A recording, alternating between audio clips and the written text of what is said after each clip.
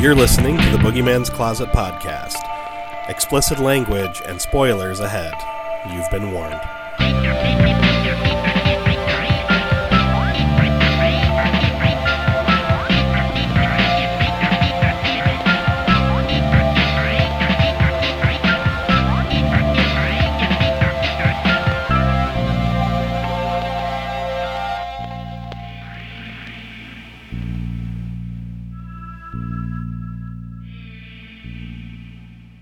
And we are back for yet another episode of the Boogeyman's Closet. As always, I am Mike Alvarez. Unfortunately, Maurice and Susie cannot join us today, but we do have very special guests joining us. It's Mike from Count Creepyhead. And Sam from Western New York Horror Crew in Jerry's Closet. Thank you guys for joining me. And Mike, we're here for a very special reason. It's your birthday. That's Woo! right. Happy birthday, sir. Is 43 a milestone for anything? Is there any gimmicks or Well, yeah, you got to pick a really weird movie. Okay, yeah. And you're alive. That's Congratulations. You leveled up. You escaped death once more. Every year after 40 is just leveling up. And Yep. You're lucky. Congratulations. Death didn't get you. Like I said, that's how I celebrate. I'm like, yay, I beat death again. But Mike, why don't you tell us what movie you decided to pick for your birthday special? I picked The Prophecy. No, not that Prophecy. The other Prophecy movie. So you're probably thinking, oh man, that awesome movie with Christopher Walken? No. Sorry. This is the movie with Man Bear Pig. Yes, it is. And not just Man Bear Pig, but we'll talk about that later. But as you said, it's a Prophecy. Came out in 1979. It was an hour and 42 minutes. Directed by John Frankenheimer, who we would know from Birdman of Alcatraz, The Manchurian Candidate, Black Sunday, Tales from the Crypt, Maniac at Large, which is a really fun one about a very paranoid librarian. The Island of Dr. Moreau, Ronin, and Reindeer Games. I'm going to go through the cast really quick because I only wrote down the main players. But we have Maggie, played by Talia Shire, who we would know from the Dunwich Horror, the Godfather movies, the Rocky films, and the Deported. Adrian! Adrian! We have Rob, played by Robert Foxworth. He was in Men at Law, Airport 77, Damien, The Omen 2, Murder, She Wrote, so we got one, and the Transformers movies. He did, I believe, the voice for Wheeljack. And then we have John Hawkes, played by Armand Assante. He was in The Doctors, Private Benjamin, The Mambo Kings, Judge Dredd, Fatal Instinct, ER, and NCIS. Then we have Isley, played by Richard Dysart, who, of course, we would know over here from The Thing. Yep. Gets his arms chopped off. But he's also in The Mask, Pal Rider, Back to the Future 3, LA Law, and the Spawn TV show, where he did the voice for Cagliostro. You know what's funny is he looks exactly the same in this and The Thing. He really does. He's got that wild hair and everything. That he man even has has like crazy mutton chops. He even has his his red flannel top on that he was wearing in The Thing. Pretty much. And then finally we have Ramona, played by Victoria Racimo. She was in Logan's Run, 8 is Enough, Fantasy Island, Falcon Crest, and Ernest Goes to Camp. Oh shit, yeah. Yep, she was the friend of Ernest. But let's go around the table and see what everyone thinks about this flick. Mike, it's your birthday. You picked the movie. You tell us why you chose this film. Okay. I love this movie blindly. And it is wrong on so many fucking levels. It's a Frankenheimer movie, which is ridiculous when you have to say that out loud and you're like, wait, what? Is it or Bruckenheimer? Frankenheimer. It's a million different things kind of mashed together, and you don't realize it because there's a gigantic, half-melted, mutated grizzly bear ripping people to pieces. But there's it's warning you about ecological disaster. It's got stuff to say about abortion rights. It's got stuff to say about the First Peoples. It's got bad relationship advice. And it's all done through like this lens of like the white man who doesn't get it. It's definitely very much the white savior movie. It is literally, and Mhm. when it's all said and done, none of it matters. No, that's my main beef with the movie. That fucking ending. Like jack shit is solved, Mhm. not a damn thing. But I don't care about that because I just love the Katahdin, the Katahdin. the Katahdin, the Pardon? Terra Katahdin, Coffin Dreams. It's ridiculous, it's stupid, and it's one of my favorite movie monsters of all time. Because it just fucks everything up hilariously. I mean, it's like a kaiju. Yeah. It's Yeah. very much like a kaiju. Yeah. Yeah. I would, if I had to bet money on like the Katahdin or Godzilla, I'm going on Katahdin. Katahdin's gonna fuck up Godzilla. Because I mean, it like bats people like baseballs, and it's just fucking funny. I love it. Oh my god, that we'll get to it, but oh my god, best death scene in a movie. It's oh my god, oh that poor kid. Okay, you know what, let's just say it here. There is a scene I was ready to say Jason Voorhees has the best sleeping bag death of all time. No, but I have to give it to Katahdin because holy I have shit, the like same thing written down. I legitimately forgot about this scene, which is crazy because I've seen the clip of it passed around the internet so many times. But like, as soon as the kid starts hopping in the sleeping bag, I'm like, oh, this is the scene. Yep.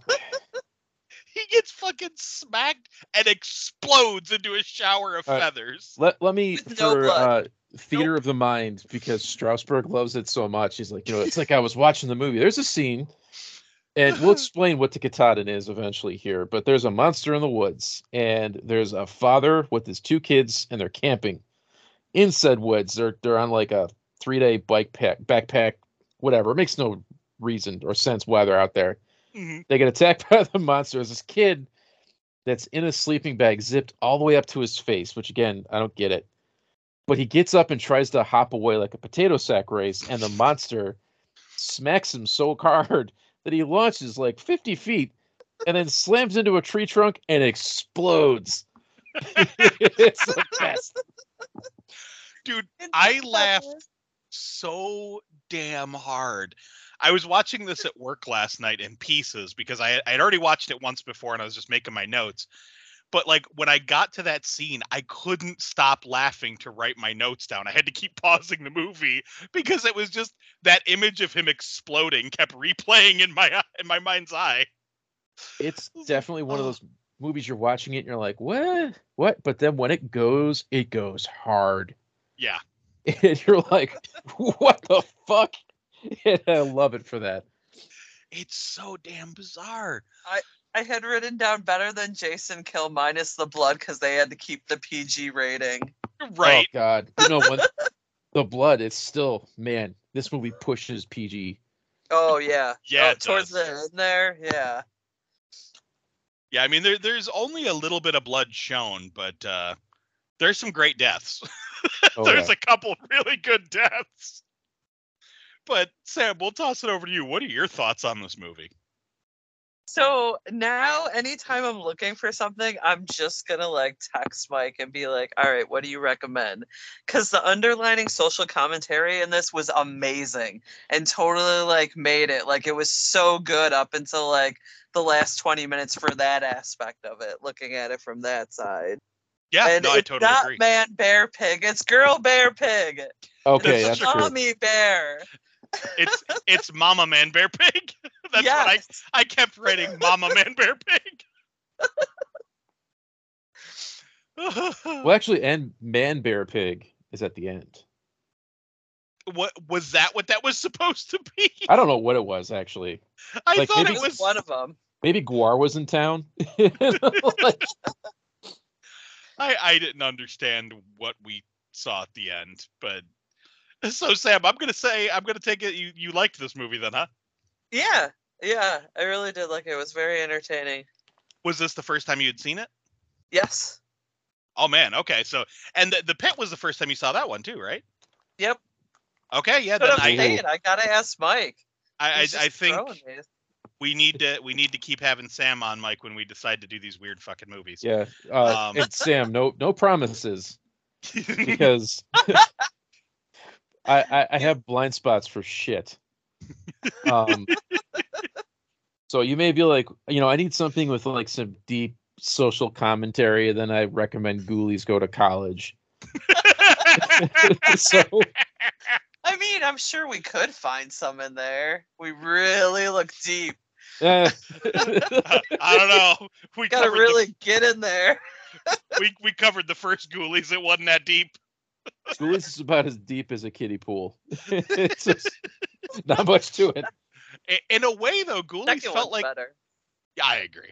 It felt like Ghoulies had a connection to this movie, considering the baby man bear pigs. Oh God. Yeah, They looked like Ghoulies. they did. Best They look very hand puppets similar. ever.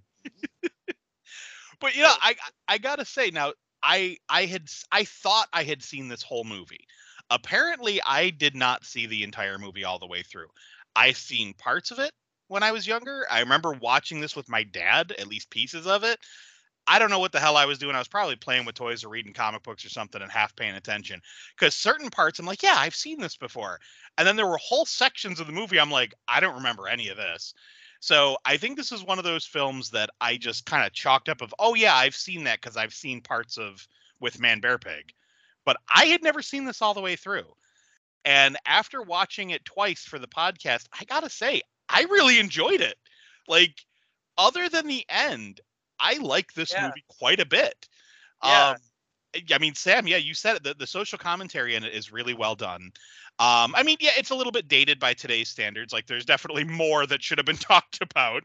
But it definitely has a lot of important messages, especially like when it comes to Native Americans and the way we treat the way we treat our environment in general, which we're seeing fallout from overall.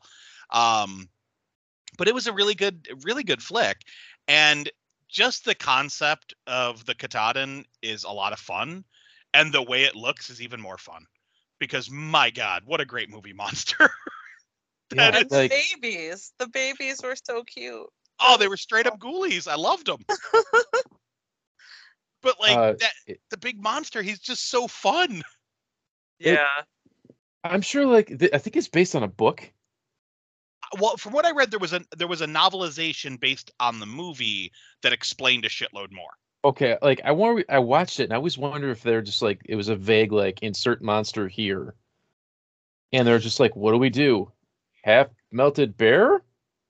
Well, apparently the original monster design was much closer to the weird like poster where it's the thing in the embryo and it's all like melty looking and it's got like the long talons and all. It apparently looked more like that, and it had pieces of different animals. But I guess Frankenheimer didn't like it and said to make it more bear-like, so they kind of went back to the drawing board and changed it around a lot. So, and like, look, I know people love Cocaine Bear. yeah, it's a good movie. I get it. It's a great movie. It's no prophecy. No, this. Like I like the tagline too, where it says like, "She lives, don't move, don't breathe. There's nowhere to run. She will find you." Yeah. Like that's cool. Those are my favorite Misfits lyrics.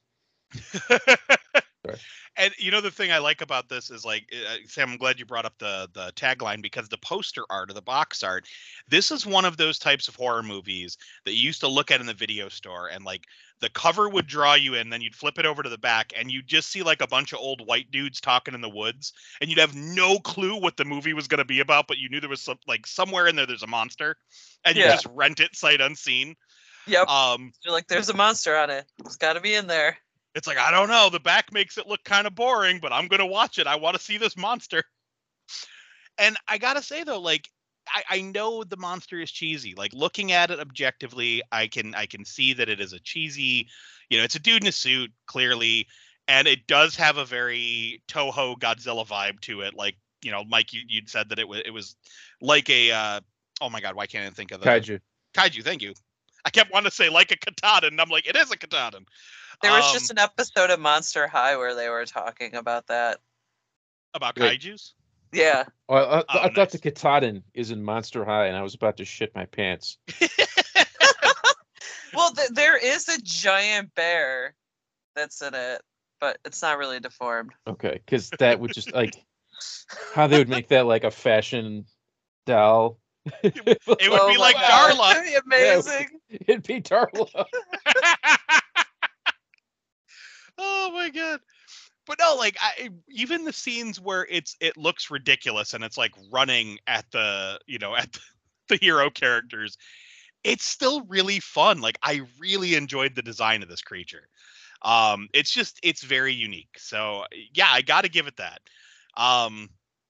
And unlike many of the movies we cover where it's like it has a cool monster but a shitty story, the story in this is really good too, minus the fact that it is very much the white savior movie that has no resolution, as Mike said at the start. Did you guys notice too the scene where he like legit is asking for the white man posse? Yeah. He was like saying like, maybe we should call them in. Yep, exactly. This is the best kind of white savior movie because it's wrong. Yeah. And it's like they thought they were right. Right. And for a long time, I bet you people watching it were like, of course. But if you watch it now, you're like, everything in this movie happens because of white savior syndrome. Mm-hmm. And we'll get to it. I got some jokes that it's like yeah. But the problem there is, like you said, nothing gets resolved. No. So it's like a lot of these problems could have been avoided, but we didn't learn anything in the end. If it had a better ending, I really do feel like this movie would be received much better.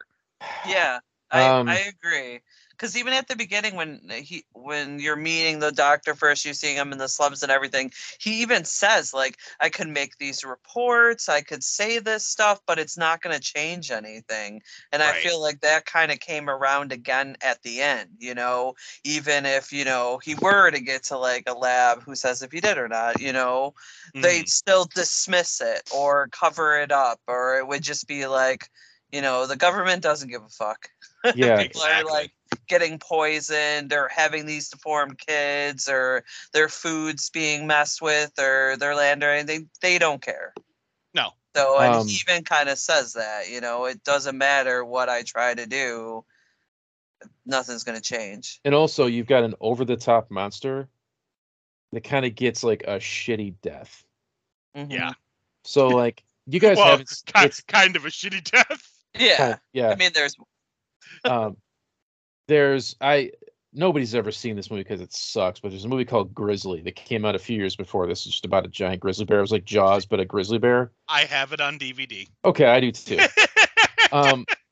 They kill the giant killer grizzly bear with a missile and blow it up. So you're like, okay, over the top monster, over the top death. The Katahdin, we'll get to it, doesn't have the best death. It's more of a Texas Chainsaw Massacre kind of ending. Yeah.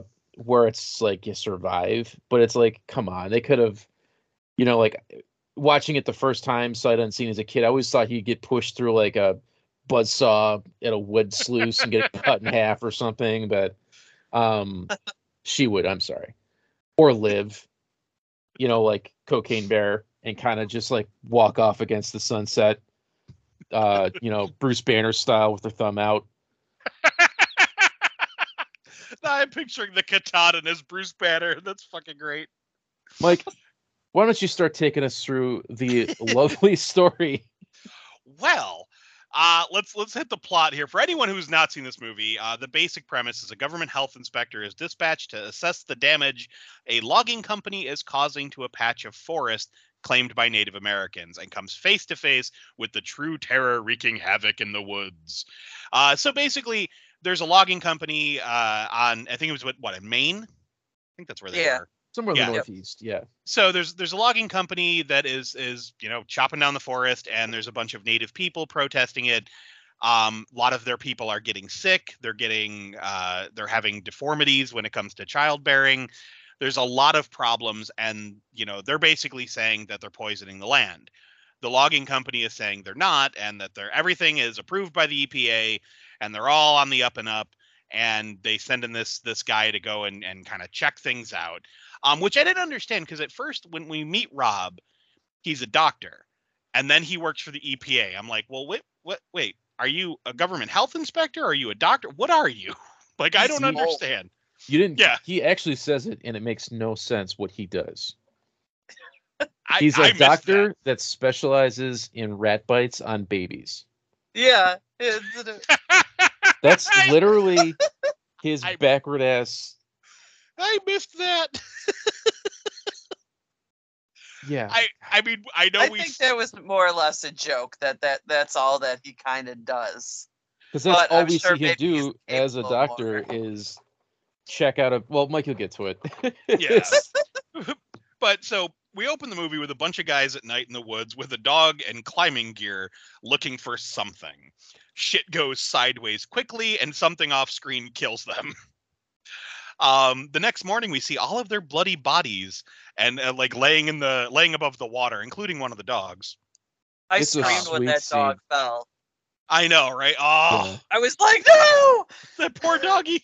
Yeah, because they were trying to lower him down the side of the mountain, and something cut the rope. But they had the guy dangling by the climbing gear, dead. Mhm. It's a great Just- open. Yeah. Hovering right above the water with blood dripping. That massacre scene was great. And that's the thing. There's very little blood, but where they did use it, it was effective. There's no Yeah. bleeding. There's dead bodies. Yeah, I Yep. mean, there's blood in the water. Yeah. There's blood on the bodies, but but then we transition. I love the this is something I talk about in 70s movies all the time. The screen wipes or the soft transitions where we like transition from one scene into the next, and it's always something ridiculous. Like this was like, here are a bunch of bodies. Now we're gonna transition to Maggie playing cello. It was like, wait, I was looking at a corpse and now I'm looking at a woman's face as she plays the cello. This is where the movie just starts to really hammer in how white the protagonists are. So Oh, here's the man. film's heroine, a Mhm. concert cellist. Now, I say that as a character in the movie. You're just like, yeah, whatever. How many concert cellists do you know? None. Have you ever met a concert cellist? Nope. No. It's just such a fucking construct for the movie. Well, this is You know? like those oh my god, the house flipping shows where the joke is always like, I'm an unemployed gardener and my husband makes Kraft cat food. Our budget is $10 million. Yeah. But it's Yep. just like, how are you supposed to relate to this character? Right. Adrian And from when Rocky, I could relate to her because she worked in a pet store. I can't relate to her because she's a concert cellist or she's the Godfather's girlfriend. Anyway, go on. True. But so at the symphony, like she's when she's done practicing, she's talking to her friend. We find out that she's pregnant, but she's afraid to tell her husband because he doesn't want to have kids, even though she does. She basically tells her friend that he says that there's too much pain and suffering in the world. Why would we bring a child into it? Her friend tells her that she needs to pick the right time and just go ahead and tell him. Smash cut to an ambulance driving to the inner city and stopping in front of a rundown tenement building where we meet Maggie's husband, Rob, who rushes inside one of the apartments. And we see this poor little baby who's been bitten up by rats. And the mother tells him all Oh, about how. chickenpox. Yeah, well, that's the thing. The mother tells him about how she was telling the landlord, and he says, "Oh, that's chicken pox," and it was kind of awful, like the way the landlord was just being like, "Oh, well, it's chicken pox, it's nothing." And he's like, "But it's rat bites." He's like, "Well, the rats need a place to live too." Well, Like, I oh, need you to fucker. I need to make a comment about this scene. When he arrives in the tenements, Mhm. it looks like it's out of Escape from New York. It There's really a does. burnt husk of a car. Mhm. I mean, it looks like it's in Mad Max. He goes inside the building and there's 50 people sleeping in the stairwell. It's like, Yeah. these black people, they're so poor. Well, It's like there's a burning barrel in the hallway. It's like, oh boy. keep in mind 1970s and early 1980s New York depictions in film. Yeah. Because that was right on the money with all the other depictions. I was watching it, and I got the distinct impression that, like, Frankenheimer never met a black person in his life. Oh, absolutely. No concept of what the inner city is like. But see, the way this was depicted, I fully expected right around the corner for Dwayne and Blyle to be hanging out in a hotel. Oh yeah, yeah. Like this was very much like Henenlotter's New York as well. It was missing the fun hookers. Yes, it was missing the hookers with the heart of gold. But but it was still pretty pretty accurate to those depictions from that era. But yeah, it is fucked up. Like, I'm sure that it wasn't this bad in reality, but it's just the way movies always depicted it. Yeah, this reminds me of Elvis's song in the Ghetto, which catchy as hell, but it's like Elvis has never been in the ghetto. Oh no, but now I can also only picture Cartman singing that. So yeah.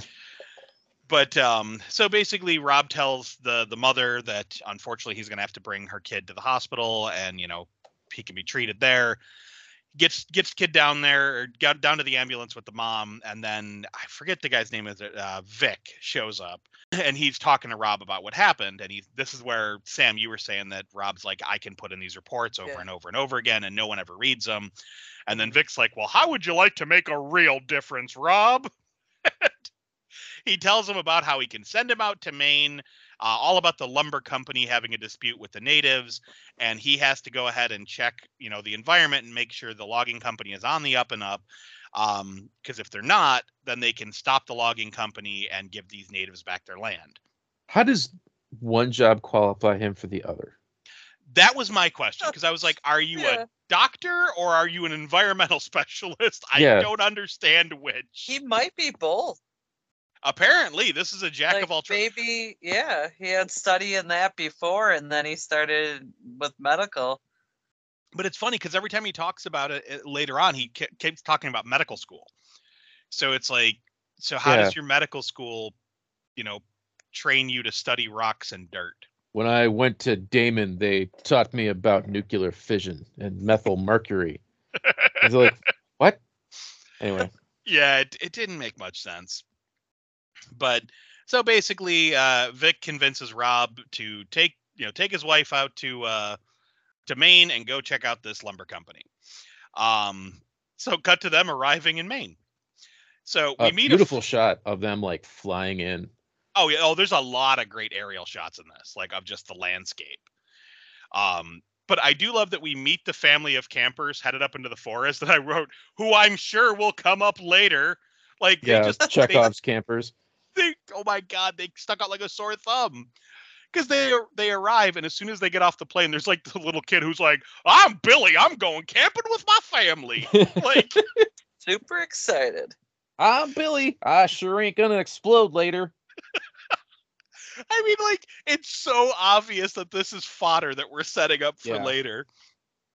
Oh my God. But so as they're getting off the plane and talking to little Billy, we also see one of the dogs from the beginning being airlifted in. That poor dog is just hanging by the little harness. It's been hanging all night too. Yeah, how did the animal handlers on set allow that?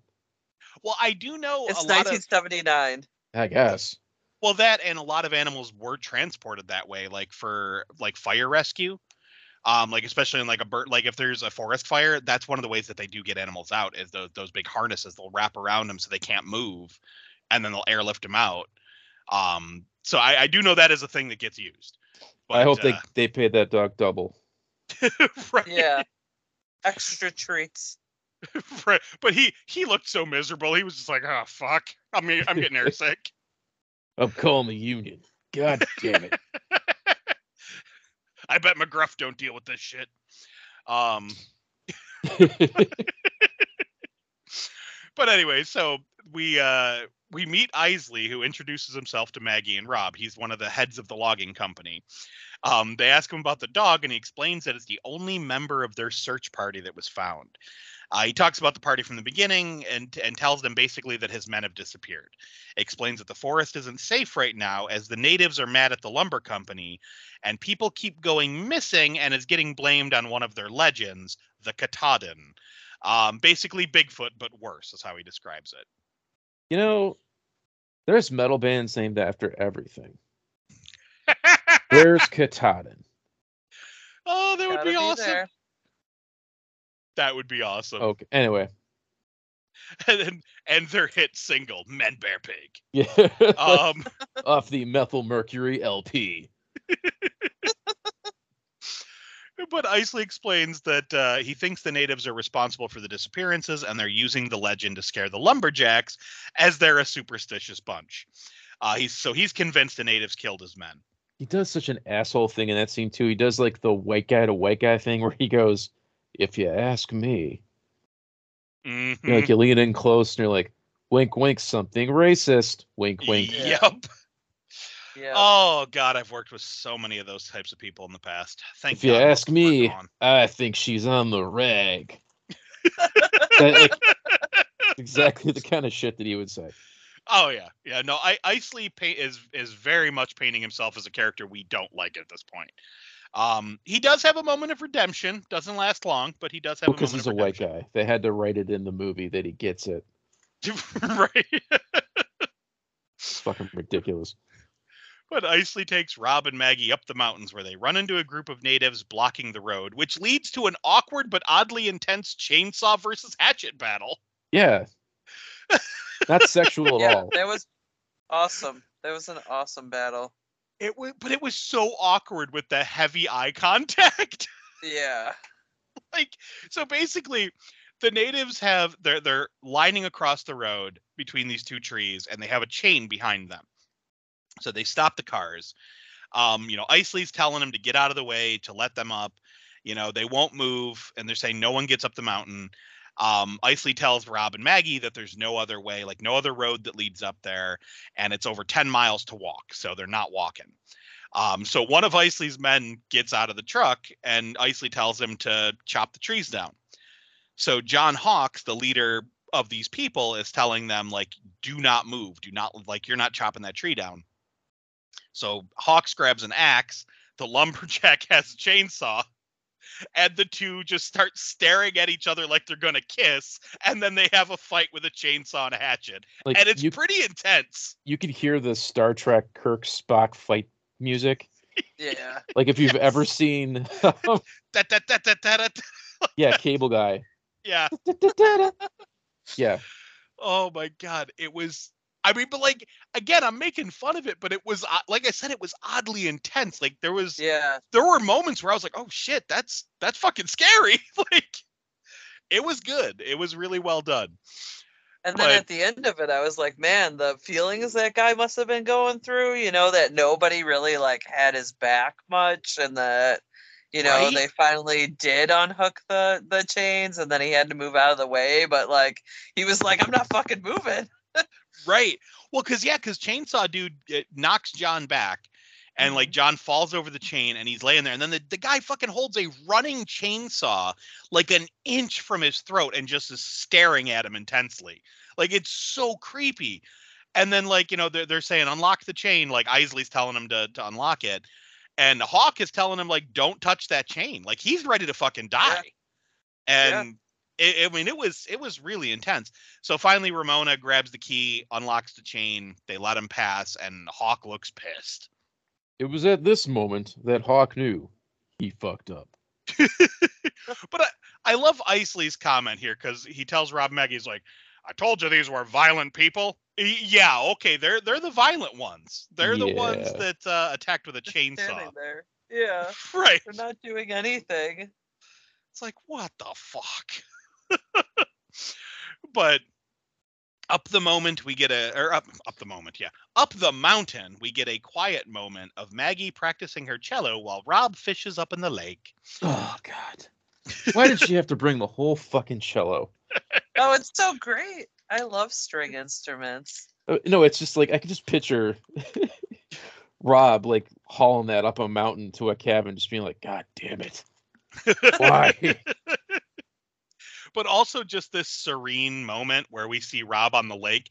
Again, in my head, all I could hear was the Peter Griffin TV music of la la la. Oh, Like yeah. it just had that music to it. But he's out there having a good old time fishing, and we see a duck in the water nearby, and it gets yanked under the water by something. We never see what. But Rob's like, "Oh, that's crazy." And then a giant fucking fake salmon jumps up out of the water and wiggles. Wiggle, It's it does too. It's like it pokes up, it's like wiggle, wiggle, wiggle, and falls back in the water. It's like, whoa. It's so badly fake. And Rob is just like, wowee, all shocked by it. And then we see him inside. Maggie's cooking up the fish he caught. And he's telling her all about the giant salmon. He's like, oh, it must have been a world record. And she goes, well, this is the land of Paul Bunyan and Babe is Blue Ox. Maybe there's some truth to it. What So, the yeah, okay. fuck? Let's just go ahead and say that Paul Bunyan was based on fact. Yeah. Oh, God. But Again, that's just such white people shit. Like, we're the ones that would just be like, looks safe to me, let's eat it. Where everybody else would be like, no, I'm not touching that. that's not right. But yeah, They're like, I love you exchanges, like right then too, were so creepy. oh, that's coming up in a second, because outside we see John Hawk watching the cabin from the woods, and then we get a montage of animals getting spooked and running off as something very large lumbers through the trees grunting. It's like, ooh, I wonder what that is. The breakfast werewolf. And he's super duper serial. Guys. Oh my lord. But yeah, back inside, Maggie attempts to bring up the baby discussion with Rob. He immediately doesn't want to talk about it. She asks if he's scared, and he admits he is. And this is where we get the I love you. I love you.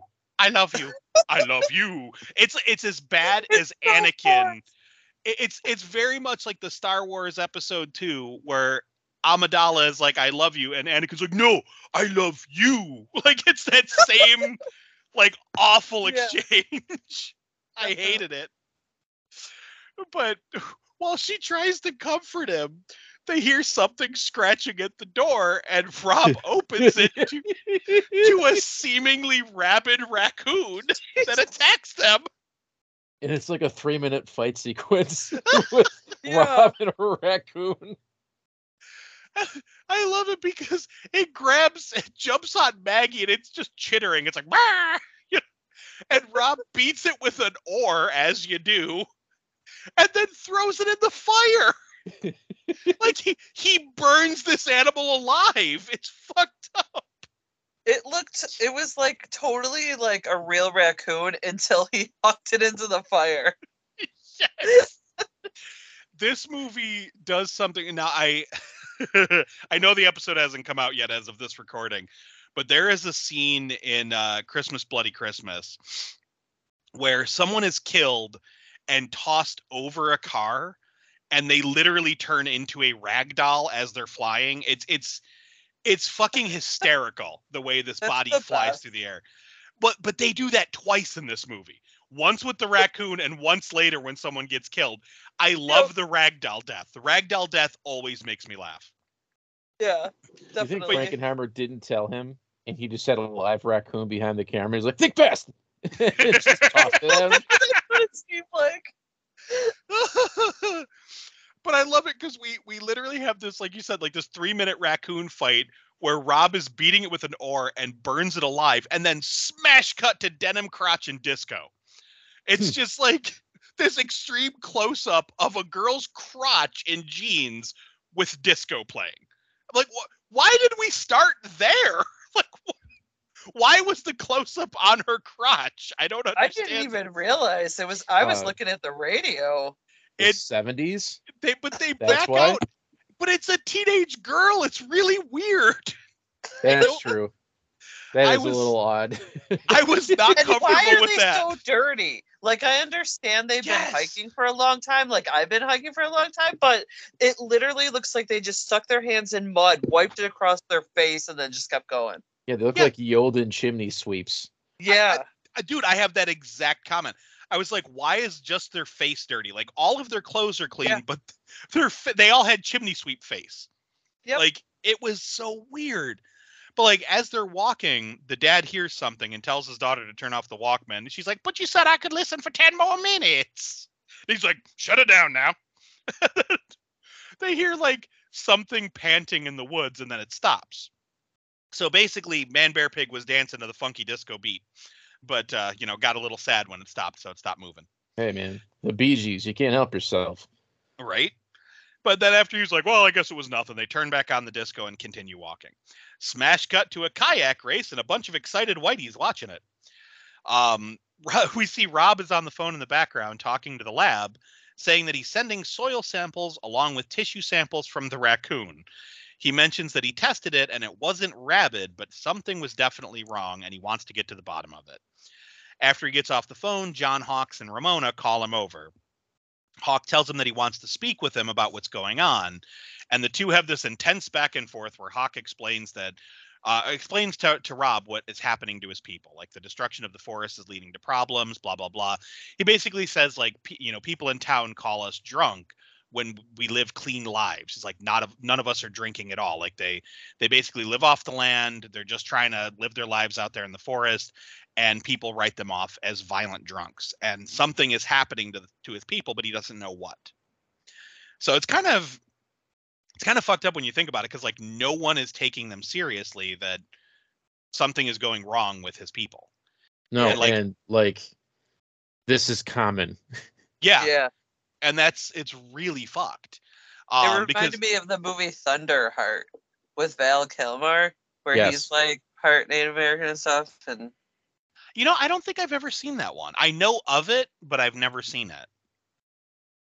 It's good. You would like it, Val Kilmer. Yeah, no, I like Val Kilmer. But so basically, they convince him and Maggie to come see for themselves. One of the things that Ramona comments is she explains that she's a midwife, and she's been seeing horrible birth defects and deformities for the last year or so. So they meet with Ramona's grandfather, Kelso, at a little camp in the woods. He explains that he built that place to live as the elders lived and teach the young people. He explains about the tunnels under the forest that allow for storage of perishables, which I'm sure that'll come back later, Chekhov's tunnels. Mm-hmm. And how the forest provides more food than any man could possibly need. He says that things grow big there. It's truly the Garden of Eden. During this conversation, Rob notices that the old man is holding his cigarette between his fingers, and his fingers are all scarred up and burned. Ramona takes the cigarette out of the man's hands, but he didn't even notice the fact that it was burning his flesh. So something is clearly wrong. Yeah, man. I've seen that too many times with senior citizens. Oh, the burnt fingers? Yeah. Breaks my heart. Like, you can tell that they've been in too long when they've got the cigarette callus. Yeah. Well, and it's that whole thing of like nerve damage, where you just can't feel it. Nerve damage fucking sucks, man.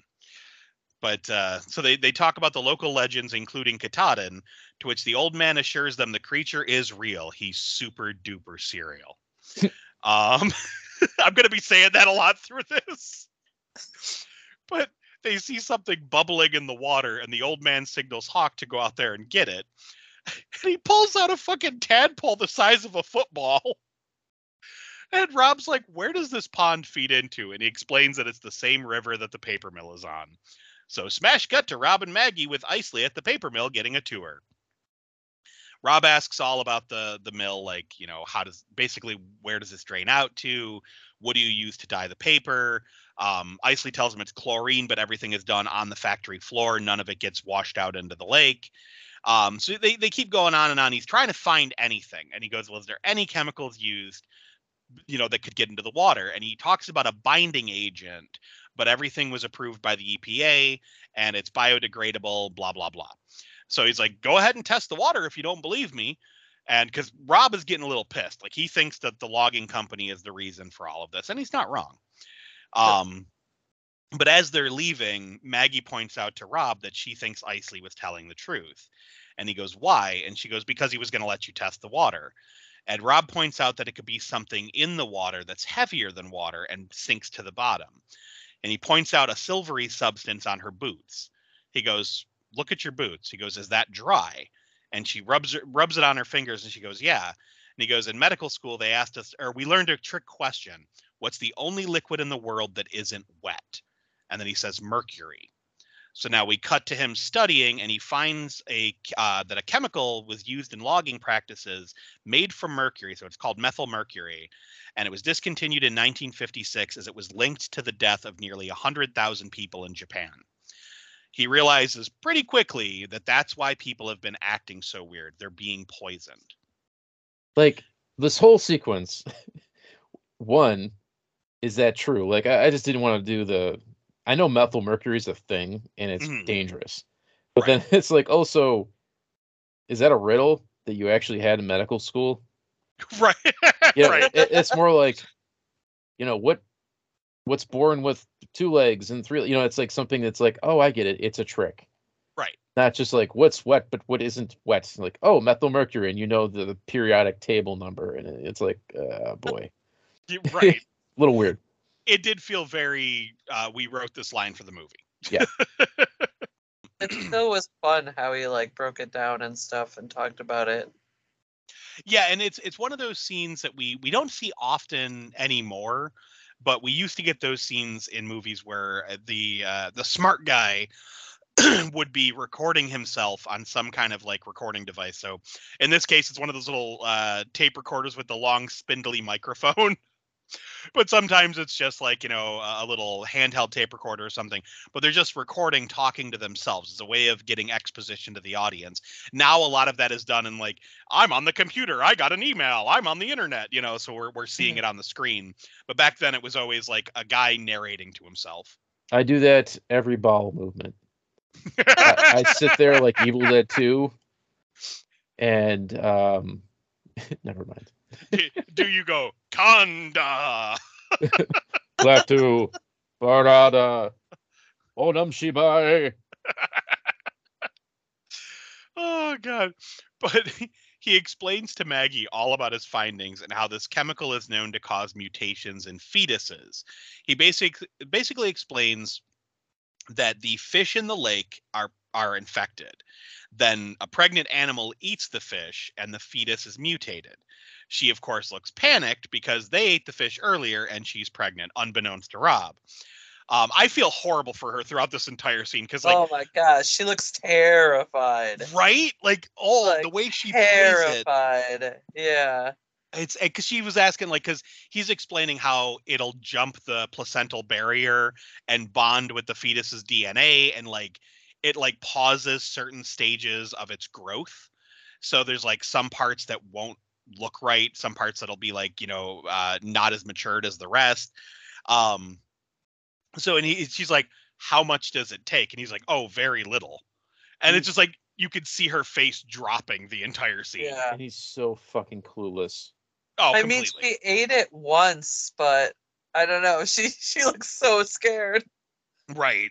Well, because that's the thing. She's like, well, how much does it take? And he's like, oh, very little. And he doesn't seem to be concerned. Like, hey, you ate some too, jackass. Like, Yeah, if it's so poisonous, wouldn't you be freaking out? Yeah. wake up and your Well, I dick's mean, gonna he's be not 8 feet pregnant. long. Right. No, he's not pregnant, but neither were the dudes that were getting, neither was like Kelso, who had the nerve damage, or they were talking about all the men that people thought were drunk and were just passing out. It's like, so, I mean, clearly it's a poison, it's fucking up everybody. But yeah, if you're pregnant, obviously it's going to give you a mutant baby, as we see later. But still, it's fucked up. So he tells her he has to send out samples to be tested, and they should have their findings in a week to 10 days. Now we cut to campers sleeping in the woods, and suddenly Man Bear Pig. You first see him. Oh my God. This is the best scene. It's so fucking good. Like Mike, you described it earlier. You described it perfectly. You just the little dude sleeping back like a little burrito. Now, I need to paint this picture. So if you're still not sold on this movie, this isn't even funny. Frankenheimer, a lot of these night shots, I think, are on a soundstage. Oh, definitely. Everything is lit beautifully. Like, there's no like purposely dark scenes where you can't see shit. Mhm. It looks like an over landscaped golf course at night. You see everything, and it's beautiful. And they're like right in the woods, like peekaboo. There's the Mhm. Katahdin, which is, I'm gonna say, a 12-foot tall mutated bear, mama bear that's half melted. Yep. And really pissed. She just Really, wants her babies. she wants to murder everything. Mhm. And boy, does she. Well, and it's like you see Man Bear Pig like attack, and then little Billy tries to hop away, and just I love the way it happens because when first of all, it looks like he gets backhanded by Oh, Mama yeah. Man Bear Pig. Like it doesn't look like she swipes at him with her claw. It looks like she bitch slaps him, and he goes flying the way Reagan's mom does in The Exorcist. Just Yeah. goes flying across the room and just fucking explodes. And it is the best like I had to play it multiple times because I could not stop laughing. Was so amazing. But If you have a sick sense of humor, watch it for this scene. oh my god. Well, and there's at least 2 other death scenes that had me in tears. And I'm Oh, like, yeah. the deaths in this movie are great. But we cut from like that fantastic explosion death to Rob getting blood samples from all the natives at the village. Yeah. And while this is happening, Isley, some of his men, and the local police show up explaining there's been more killings in the mountains at Mary's Bend, and they're not waiting for any more. They're there to take Hawk and his people in. Hawk flees, and like the way he flees is fucking hilarious. He jumps out a window. No, he's outside. He runs into a house, and then we see this shot from outside from the front. So we're looking into the cabin through the front window. We see Hawk run across the room and then go yeet and like jump out the window in the back of the cabin. It is fucking hilarious. Like he goes flying. So Hawk takes off, and Ice is like, we'll get him later. Round these other ones up. And this is like, Hawk, or Isley, you suck. So Rob asks Ramona if she knows where Mary's Bend is, and she tells him she does, and he asks her to come with him to show him. Cut to Rob, Maggie, and Ramona in a helicopter flying down to Mary's Bend, but of course it's the third act, so the third act storm is a brewing, and they can't hang around for too long. So and it's in like an old-fashioned helicopter. Yeah, it's nerve-wracking. Yeah.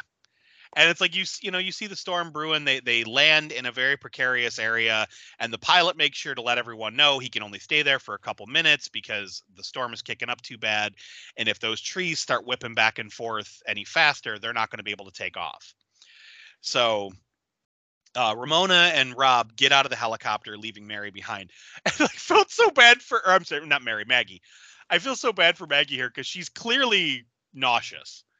And the pilot's like, you airsick? Here, sniff some ammonia. Now, I know he was trying to help, but she's like waving him off like, no, I'm good. And he's just like shoving it in her nostril. Seriously. And I mean, Rob wasn't in there at the time, so why was she like, yo, I'm pregnant. Leave me the fuck alone. Right? Because he's like, one more time now. He's Get it up in there. Come on, sniff it. And she's like, no, I'm good. Sniff it. He's just shoving it up in there. But it was fucking ridiculous.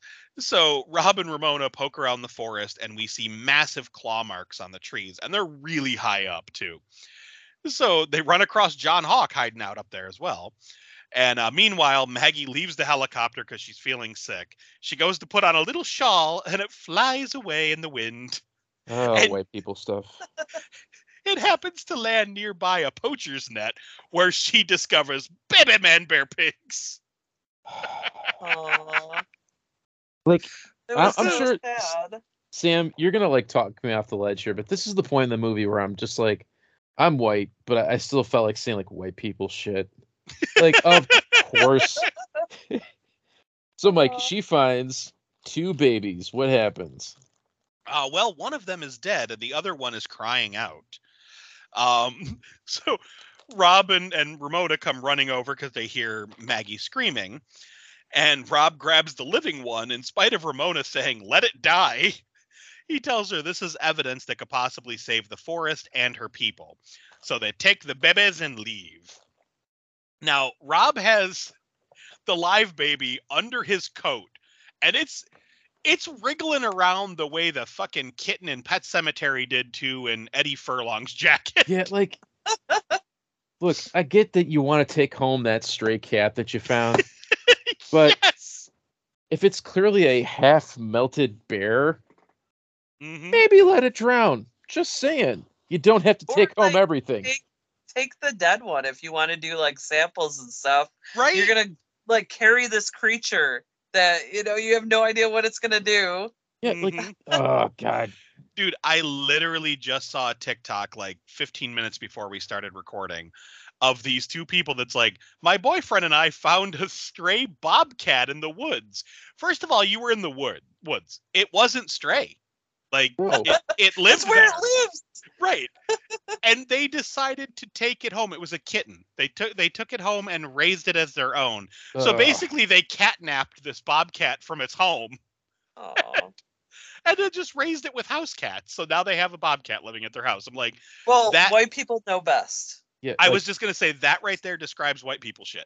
did they have like deep scars across their face from the bobcat, the wild animal that they shouldn't have in the fucking house? Right. I was like, because like when you see it as a kitten, it's like, oh, it is cute. And then you see it fully grown, and I'm like, that thing is going to eat you in your sleep. That's some fucking Tiger King bullshit if there ever was. Yep. Oh, but it was crazy. So they Rob stuffs baby man bear pig in his jacket, and Hawk has the dead one in his jacket. And I love it. They come running up to the pilot who's trying to lock everything down because he's like, we can't take off now. And the whole time, baby man bear pig is like, like making all this noise. Yeah. And the pilot is not asking questions like, did you grow Quado? Like, what is under your jacket? It's What do you got there? literally like something got turned inside out and it's screaming and they're holding on to it. And not once is he like, what's that? Right. And like, it's not quiet. Like I said, it's literally going like, like it's making all this noise. It's crazy.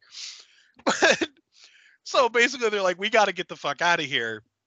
And I think what did they say? It was like a 10-mile hike back to town. So they're like, It's always just some like just far enough where you don't want to do it kind of walk. Yep. And then Ramona's like, oh, my grandfather's place isn't far. So they travel there, but they don't find him. He's gone. They send some local natives off to find the sheriff and the people from the mill. They're basically like, go get the sheriff, go get the local paper, go get the mill people. We must show them what we found. Go get those guys with Everyone the pitchforks and the loved it. torches. Bring the posse. Find someone with a nice noose and a pickup truck. Go on now. Hip hip. The pip got me. But they get baby man bear pig into one of the tents and stabilize him with a shot of adrenaline and IV fluids. And it is such a great puppet. Like, there's just somebody under the table like wiggling its arms. Oh yeah. It's like meh. It's gone meh, meh. So good. Of all the dumb shit, like, let's take that turn down the road that says dead end. Like, let's not make sure the killer's dead. All the dumb shit, like, let's take the Let's take its monster's baby. baby. Oh my Run god. around with it. That's like, we're trapped in a horror movie, and I'm going to bet you $5 to poke Jason Voorhees in the asshole with your finger. That's that level of stupid. Like, Oh God, this is one of those horror movie moments where watching the movie, you're like, what are you thinking? Why would you do that? Like, I agree with Sam. Take the dead one. You can prove what you found with the dead one. Yep. Oh my God. So while they're they're sitting there waiting for the backup to come, Maggie is getting like more and more upset watching this little baby man bear pig writhe around. Eventually she gets out of the tent. Rob goes to talk to her and he's like, oh, it'll be fine. We're gonna get all the people. We're gonna blow the lid off this and blah, blah, blah. We'll get the people their land back. And then she drops the bomb on him that she's pregnant. And she's like, I'm pregnant and I done ate the mercury fish. Now she's going to have a baby man bear pig. I So love the look on his face of like, well, you're going to do all the diapers, right? Right. Well, because he's like, why didn't you tell me? And she's like, you didn't want to know. And he's like, oh. Like, he just looks all sad, like, oh shit, she's right. I tried. But then he tells her, he's like, we can take care of it. And this is where she talks about that she didn't want to have an abortion, that she wanted a baby. And he's like, I know you did. There. And he like pats her on the head. I'm like, you're a dick. Yeah. I don't like Rob. He's not the hero. No. You know, no. He's not a good person. His beard sucks. But it's so perfectly coiffed. Like, does he put it in curlers? It's just like... I mean, it really was groomed within an inch of his life. Like it looks like pubes. Like, I look at his face and I'm like, where's the dick? It was his nose. Yeah, anyway. But I just wrote sad moment is sad because like they're talking about the baby. So they see the sheriff and folks arriving. So John goes to hide in the tunnels, and Rob tells them that he has that he has the answers to some very important questions and shows them baby man bear pig. Rob tells Isley that it's the result of methyl mercury spilling out of your plant. And he goes, did you know? Isley looks shocked and tells him, I didn't want to. So it's like, you suck. Both of you suck. Yeah, like, but then this is the moment where it's like Isley sort of like has regrets. Yeah. And it's like, I'm not that bad. Like, yeah, you are. Well, he mentions earlier that like there's an independent contractor that they use that floats the logs downstream to them. And basically that's where the methyl mercury is applied, is during that process, because it's put on the logs to keep algae from building up. So basically while they're floating in the water and like, you know, getting all nice and soggy to be pulped and processed, this methyl mercury is covering them. But that's sinking down into the water and getting into the mud, and, you know, the fish and wildlife down there eating it, and all this crap is happening. So Isley was basically ignoring the fact that they were using cheap contractors for this. Yeah. You know, which is just fucked. Which is the cause of everything. It wasn't us. It was, you know, we wiped our hands of it. We hired third party people that we underpaid, and now we're shocked that bad things happened. Yeah. It's kind of like what I'm dealing with at my job right now. Oh, we hired the wrong people to install this system, and now we're dealing with a lot of problems.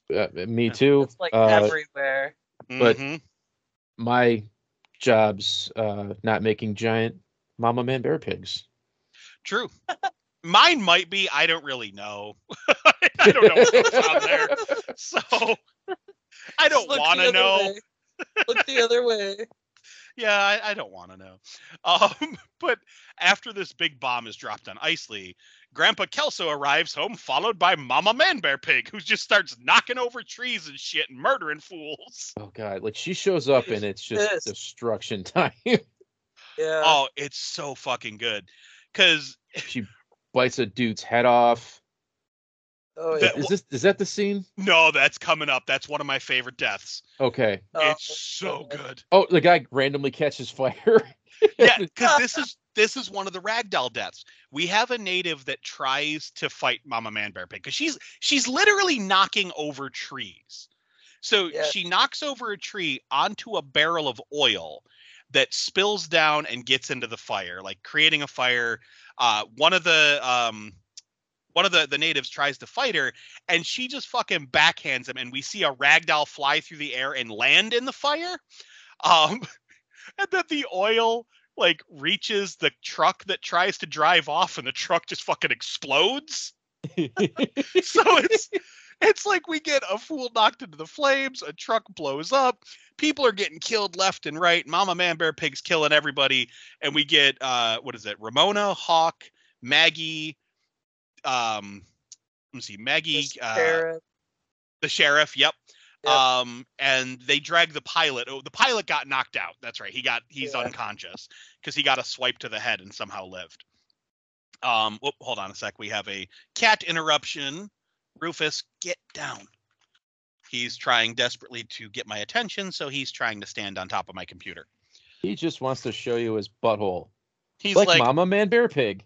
he's like, I want to talk about Man Bear Pig too. Come on, buddy, you gotta go. This is Yeah. my fourth favorite movie, Dad. Come on. No, it doesn't have Nicolas Cage in it. He loves Nicolas Cage movies. Oh, Dad, will you wash my back? Gotta squeeze it in there. you got to say it the right way though. I want to wash my back. Cover myself in suds. I promise I'll be covered in suds real good. Oh, Oh. gee, shucks. I'm only 12. Gee willikers. But they're all down in the little hovel or the little tunnel with baby Man Bear Pig, and we hear Mama stomping around above, and like dirt and dust is falling down from the ceiling of the tunnel.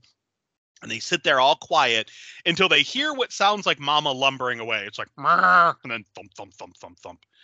So the sheriff decides, I'm going to poke my head up. He looks up, and we just see him get yanked up, and his legs are a-wiggling, and then he falls down dead. So all I can picture is Mama Man Bear Pig above the tunnel doing the Scooby-Doo shit like, shh, doot, doot, doot, doot, doot, and then listening, waiting. Like, look, I'm walking away, guys. I'm going away. I'm walking away. Like, that's what I'm picturing her doing, because it's like we hear her walk away, and then she's suddenly right there at the entrance. I don't know why I'm The picturing her doing angles. the Wayne's World going down the escalator Yeah. gag. The angles of them like in the tunnel too, like all their faces as they're like waiting and listening and stuff was great. It was so good. It was some fantastic camera angles. Oh my god, dude! I laughed so fucking hard when that sheriff, when he just like wiggled and then fell down dead. Like every death scene is so good in this movie. Oh my god! So, Mama Man Bear Pig then grabs her dead baby and scampers off into the woods while the camp burns and Grandpa Kelso watches. Baby. The next morning, they explain how they need to get the pilot some help because he's in a coma from his injuries. The problem is nothing is close to them. The village is 10 miles away, as we discussed. So they decide to take him there and send for help, but it'll still be a long wait. Isley tells him there's a radio tower about 6 to 7 miles away. Rob tells him that's too far to walk with that thing out there. And Isley's like, I can make it. Let me do this. If I succeed, I'll have help to you by nightfall. If not, well, you'll be safe. It's like, okay. So he heads to the tower while the rest of the survivors take the pilot and baby Man Bear Pig down to the village. I couldn't stop laughing at them carrying the pilot on the the little handmade stretcher, because there's at least 2 scenes where Rob like kind of drops the ball and you know that pilot got thumped on a rock. Oh, yeah. Oh yeah. Like, it's really fucking funny to watch. Again, one of And those was moments this- like, let him die. Right. What were you gonna say, Sap? Was this too where like the baby was like gnawing on Maggie's neck and she was just taking it? Yeah. Oh no, no, that's the next scene. That's the final So sequence. ridiculous. But yeah, so yeah, they're heading to the village. You know, like I said, Isley's heading to the tower. Cut to Isley arriving at the tower, then suddenly Man Bear Pig. Isley gets mauled by Mama Bear, and it's pretty creepy the way this one happens, because like he sees Mama Man Bear Pig, and goes to run to the tower, and he can't get in the gate, and like there's this. I ain't gonna lie, this part did get me a little creeped out. He's like fighting with the gate, trying to get in it. And then he tries to climb over it and he can't make the climb, plus there's barbed wire on top of the fence. And we hear the thing getting closer and closer behind him. This is something in video games that always freaks me out. If I'm playing like an FPS game and I know something is right behind me chasing me and I get like stuck at a door and I have to open it and I know that thing is getting closer, like it just wigs me out. It freaks me out so bad. So watching this scene with Isley fighting with the gate and hearing Man Bear Pig coming closer and closer, I was like, ah, fuck, get away. Like, I just I'll don't like like it it. because I know that would be me. Like, I'm not climbing a fence. Right. Like, I'm dead. well, that's the thing. When he tried to climb under it, I was like, oh, my fat ass would be gone. Like, there's no way I would slide under that fence. And he He does. almost got it. He did. He got about halfway, and then we Yep. we see the shadow, and we hear the crunch and him scream. And it's like, well, you done got ate. So bye-bye, Isley. So now we cut to the rest of the group arriving at the village, which is now empty after the police raid earlier. We cut to Hawk running around in the woods where he finds a truck left by one of the loggers. He runs back to the village and tells the others. He basically says, if I can get some tools up there, I can cross the wires and we can get the fuck out of here. So he gets the tools, they head back, cross the wires, blah, blah, blah. We cut to the group driving at night in the truck. Suddenly, Man Bear Pig. Mama tips the truck and everyone tries to escape. This scene, the whole time I was laughing because she just fucking flips the truck and everyone's like, get out of there. Just like they scramble. While this is happening, baby Man Bear Pig starts biting Maggie in the throat for reasons. And the poor pilot, this poor fucking pilot, is strapped to the side of the truck in the stretcher. And he just happens to finally come out of the coma to see Mama Man Bear Pig coming straight for him. Yeah. And he just screams. And we see the Man Bear Pig pans in front of the camera. You hear a gulp. And then she pans away and his head is gone. The gulp sound had me in tears. Like, there is a very audible gulp. It's like, come on. Oh my Lord. So yeah, he got his head eaten. Poor Hawk was trying to help. He was trying desperately to get that pilot out of there, but he couldn't do it. Poor Armando Sante. He tries this movie, like he tries to play him as like the noble heartthrob, but it's like he doesn't realize the movie he's in. No, not at all. But the group get to the lake and just start swimming. They're like, fuck it, get out of here. Grandpa stays behind to try to reason with Man Bear Pig. Oh, God, another great death. As the group swims away, the baby keeps gnawing on Maggie. Like, so this whole time, the baby is biting Maggie's throat, as Sam said. Seriously. How is she not bleeding out or being like, hey, somebody take this thing? Yeah, like she's like, oh, just eat me. It's cool. She's one of those, like, they're love bites. He's play biting. She was going, well, I'm going to have a baby Man Bear Pig of my own one day. I better get used to this now. Yeah, that makes sense. But I love Rob's reaction because she cries out and he grabs the thing and fucking drowns it. Like he should have from the start. There's no hesitation. He grabs it by the neck. He grabs it by the neck and holds it underwater till it stops grunting. I'm like, holy shit, he just murdered baby Man Bear Pig. He's gonna make a great father. Well, I mean, finally, it was chewing at her neck for like ever. Oh my God, I was cracking up. But after he drowns it, Ramona looks back and sees Grandpa's negotiations didn't work out too well. Man Bear Pig is swinging him back and forth like a rag doll.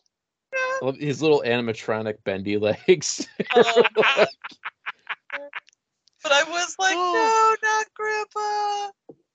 Oh, poor Kelso. I hope he couldn't feel it. Because, he had all that nerve damage. Maybe he didn't feel it. I'm sure he's fine. But the group keeps swimming and they get to the dock on the other side of the lake and watch Man Bear Pig as she walks into the lake like Jason fucking Voorhees and disappears under the water. But, okay, now let's paint the picture here. Rob, who's supposed to be the big-ass brain of this movie, like he's the doctor, he's the environmentalist, he figures out all the bad shit, he's the white savior of the flick who's the smartest man in the movie. And what does he say when we watch this bear, like just staring at you, walking straight into the water? He goes, "It drowned! It's dead! We're saved!" Like, what? Like, I thought you were the smart one. Like, what are you talking about? Honey, yeah, because there was only one buddy. Yeah. It's like, the fuck? But of course Man Bear Pig isn't dead. He's just super duper cereal. Like, Man Bear Pig just climbs up out of the water and starts fucking attacking again. So the group runs into the house by the dock and barricades themselves in, and they grab what weapons they can. Mama just breaks in. Rob shoots her in the face, causing her to retreat for a minute. Mama breaks in through the fucking roof.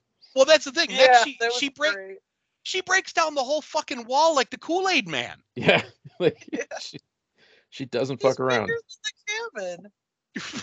She just takes it out. But I love this part too, because a piece of rubble just hits Ramona. Okay, she don't die. She just gets hit in the shoulder and falls over. This is the last we see of Ramona. That I would have done the exact same thing. I would have been like, "Here's my chance to play. I'm dead." You know, like I would. I'm done with this day. You're like, But good luck. You're on your own. Bye. she does not die though. She just gets hit. She's like, "Brah." She And- does what Richard Dreyfuss does in Jaws. right. She kind of just nopes out. Oh my god. So there is Rob and Hawk trying to fight Mama Man Bear Pig, and they're shooting the hell out of her. Friggin' Rob runs out of bullets and throws his gun at her like that's gonna do something. Hawk keeps hitting her with arrows until she turns around and swats him, and he goes flying like a rag doll. And this is another one of my favorites. He goes from human to full-on limp ragdoll in like one frame cut. Yep. And it's so good. He just flies limply through the air, lands on the ground, and then cuts right back to the human, like the actor playing him, and he's all covered in blood, missing like what his one eye is kind of hanging out. She took like 3 deep claw marks out of his head. Yep. So he's dead. I just wrote dead Hawk is dead. Rob grabs the bow and arrow and tries to load it, but Mama Man Bear Pig grabs him and shakes him like a British nanny. And Rob just grabs the arrow and starts poking Man Bear Pig in the eye. He breaks it off in its eye. It staggers back and falls in the water. Then he jumps off the dock like a fucking wrestler off the top ropes. He just Yeah, like he like fucking- Macho Man Randy Savage elbow drops yes, Mama Man Bear Pig. and starts stabbing her with the arrow like fucking die until Mama just sinks under the water and stops twitching. Like that he stabs her with an arrowhead repeatedly until she's dead. Yep. I mean, he pokes her eye out, but still, it's like, you know, it was the weirdest death scene. But I mean, I did crack up when he fucking jumped off the top ropes. Like that was funny as hell. Yeah. Then we smash cut to the next morning where we see Rob and Maggie flying out of Maine in a little airplane. They just left Ramona, I guess. And then suddenly Skeletor Man Bear Pig pops up into frame, roars at the screen, credits the end. What the fuck was that ending? it's never over, Mike. Hey, at least she got her neck bandaged up. But like, she's still gonna have baby Man Bear Pig. You know, is Ramona still in the rubble? The people of the area are still eating poisoned fish. Yeah, like, Yeah. is she keeping the baby? Like nothing is resolved. That is the only thing I disliked about this. Like I was having a ball watching this movie. Like right up until the last like 3 seconds, I'm like, what was that? Like, give me another 10 minutes. Give me some wrap up, and Yeah. I'd be happy. Seriously. You know what? I don't care about the lives of any of them. I just like Man Bear Pig. Like, I don't care about any of the bullshit in the ghetto. I don't care about the baby. I guess I care about the plight of the Native Americans, but honestly, like, I just want the adventures of Mama Man Bear Pig. Mm. That's it. Call me like insensitive all you want, but like ultimately, that's all that matters. I don't care about anybody or anything else. I mean, I want to see what her cave looks like. Oh Right. man, yeah. Is You it half know? melted? Yeah. Does she hibernate? I don't know. I like the fact that Okay. she only ran around on 2 legs. Yeah. Yeah, You know, if she 'Cause- wasn't being Well, pulled I was around on a think- skateboard. It was probably to be intimidating. Right, but I mean, you know, bears will run on all fours, then stand up and come at you. But she was running through the woods on 2 legs, which that cracked me up every time. Because like even when she was coming toward them across the lake, she never dropped to all fours and started running. She was just like doodle-doodle-doodle, walking on her feet. It was fantastic. But no, overall, like I really enjoyed this film. Like I will be watching it again. There's no doubt in my mind.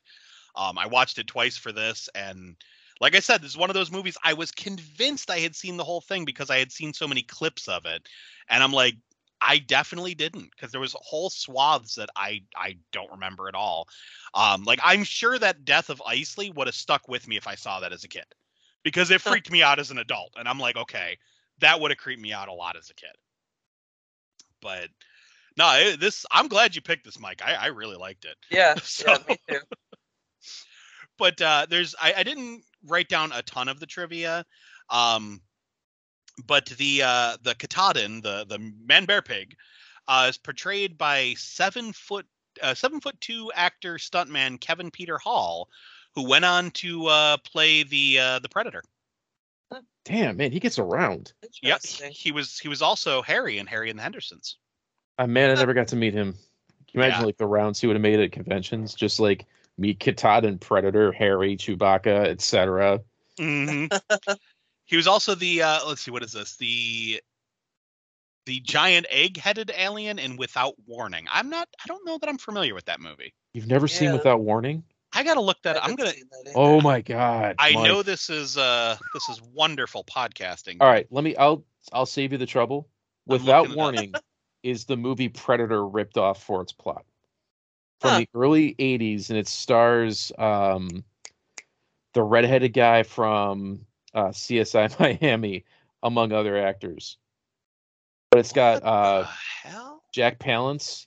Yeah, instead I'm of looking Arnold at them. Schwarzenegger. Katie. It's David fucking- Caruso. What the? It's really good, like really, really good. I'm looking at it. I have never seen this. Okay, Yeah.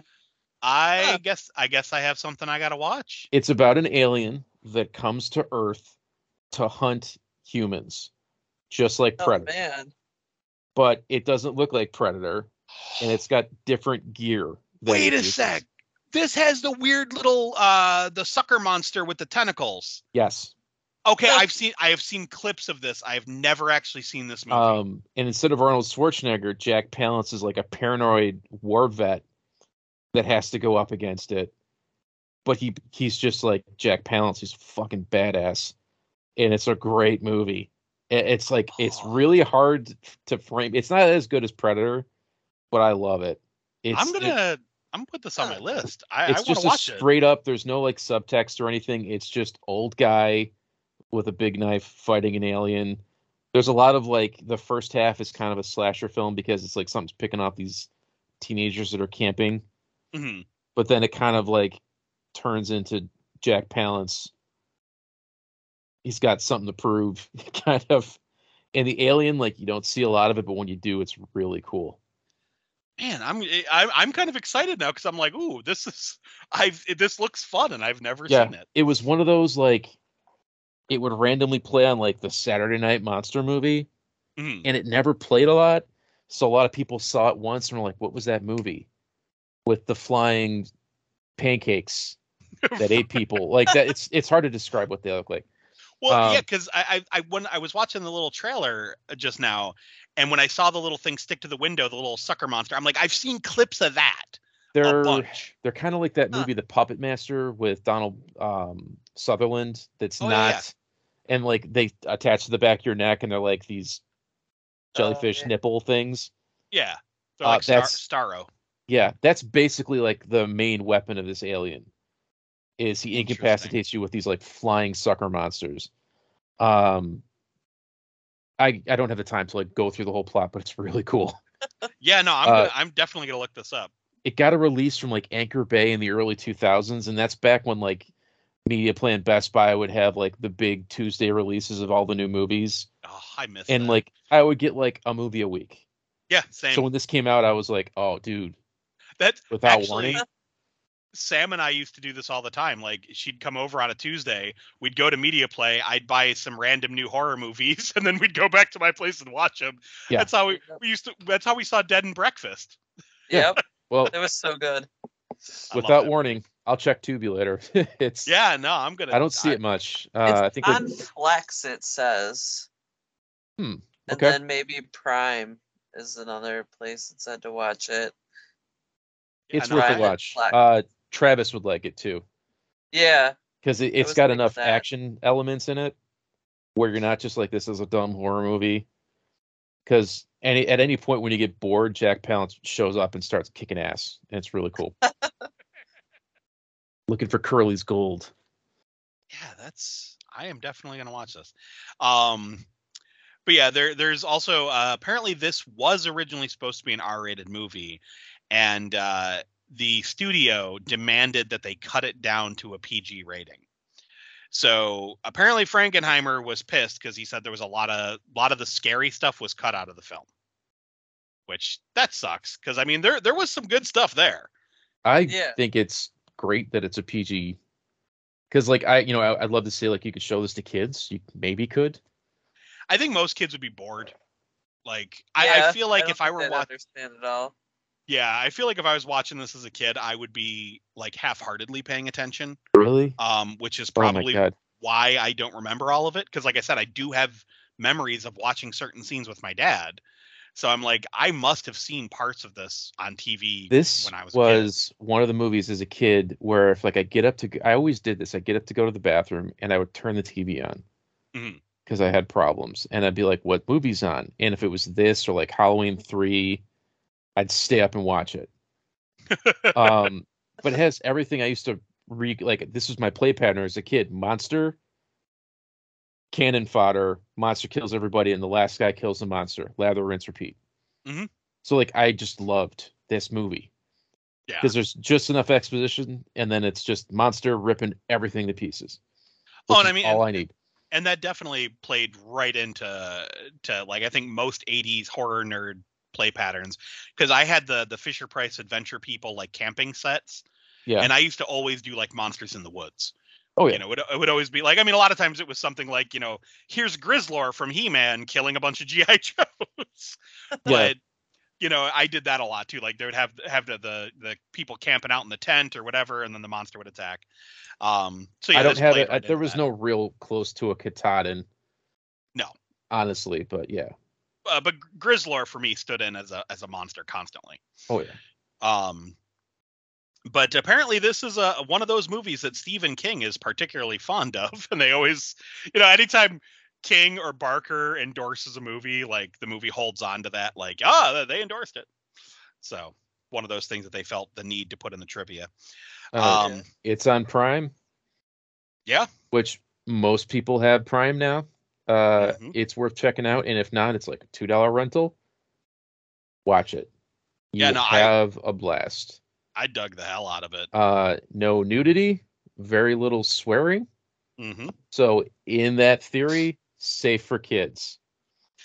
I mean, there is definitely some boobs on display in the wet white T-shirt at the end of the movie, but you know, that doesn't count. There's a T-shirt over it. I'm not complaining. I'm just saying. And there's a nice educational scene if you wanted to know how wood was made. Yes, at the lumberyard. It's very. It's like like your teacher doesn't want to teach. They put the TV on and put a tape in. And it's like wood and you. It reminded me of the Mr. Rogers scenes where they would go to like, you know, here's how the post office works, and they would show you like, you know, the post office on a day-to-day, you know, activities. It felt like that. Like, here's how they make paper. Yeah. It was very cool. That's what Zoe likes to say too. I watched it on Paramount. Oh yeah, it's on Paramount too. It's a Paramount movie. Yep. I like this. Film critic Leonard Maltin described the mutant monster Katahdin as a giant salami. I'm like, what kind of salami are you eating? Some head cheese there, buddy. I was like, it has hair and burnt bits just like my salami. Wait, what? Yeah. Leonard Maltin says, "See my dick in a movie." The Prophecy. I think it mainly looks like a bear that was like trapped in a fire. Yeah. Yeah. Like a burn victim bear, or like a bear that like a kid put in a microwave to see what would happen. And you can't tell me that Matt and Trey didn't see this movie at some point and be like, "That's what Man Bear Pig is." No, that's Man Bear Pig from South Park is 1,000% the Prophecy Bear. It has to be. Yeah. Totally. There's no doubt in my mind that's what they're going for. It definitely. Absolutely, because especially when we see him in the Imagination Land episodes, like when he comes out of the Stargate and starts killing all the soldiers, it's like perfect to the Katahdin. So it's like, yeah, they watched this movie.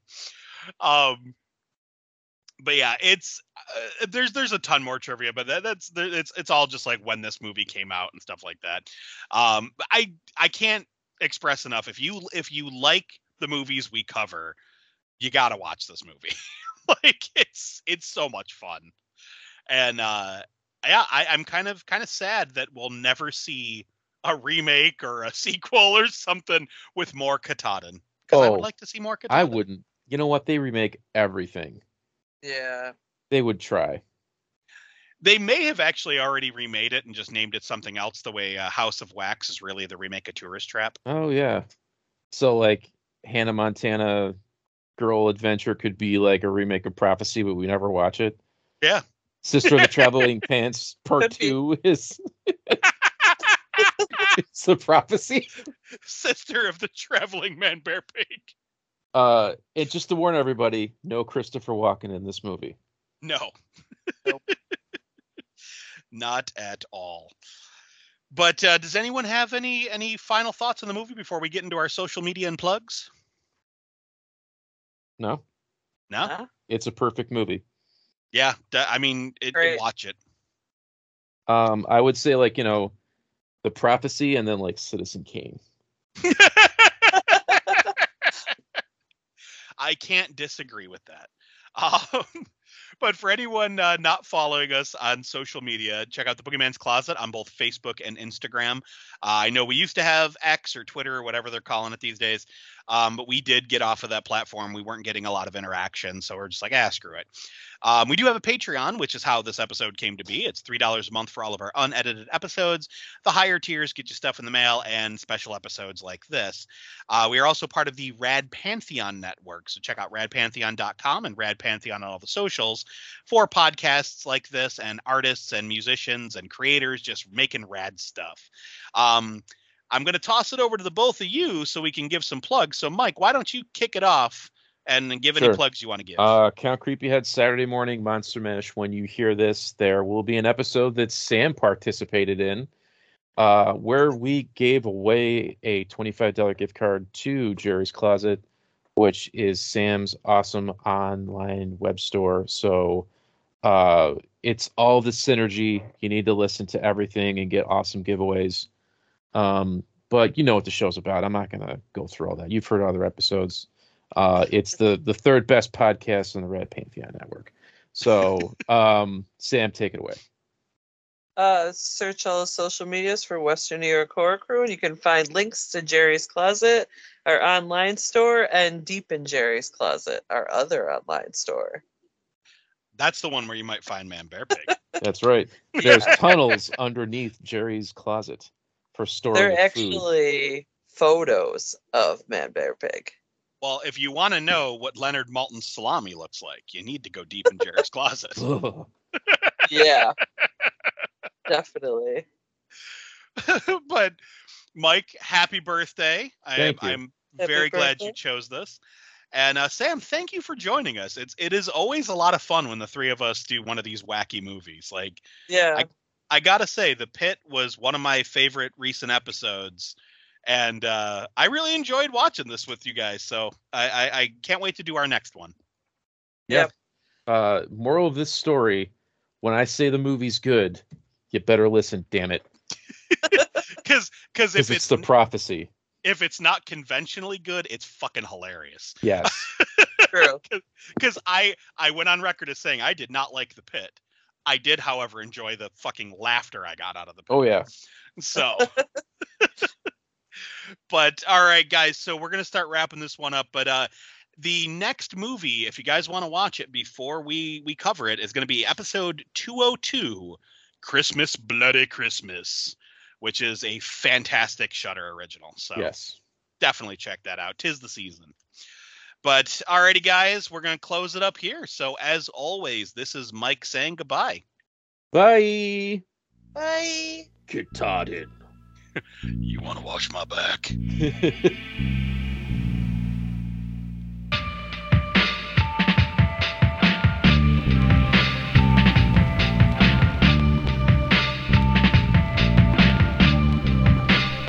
Thanks for listening. If you enjoyed what you heard, follow us on Instagram at The Boogeyman's Closet, where you can stay up to date with everything we have planned.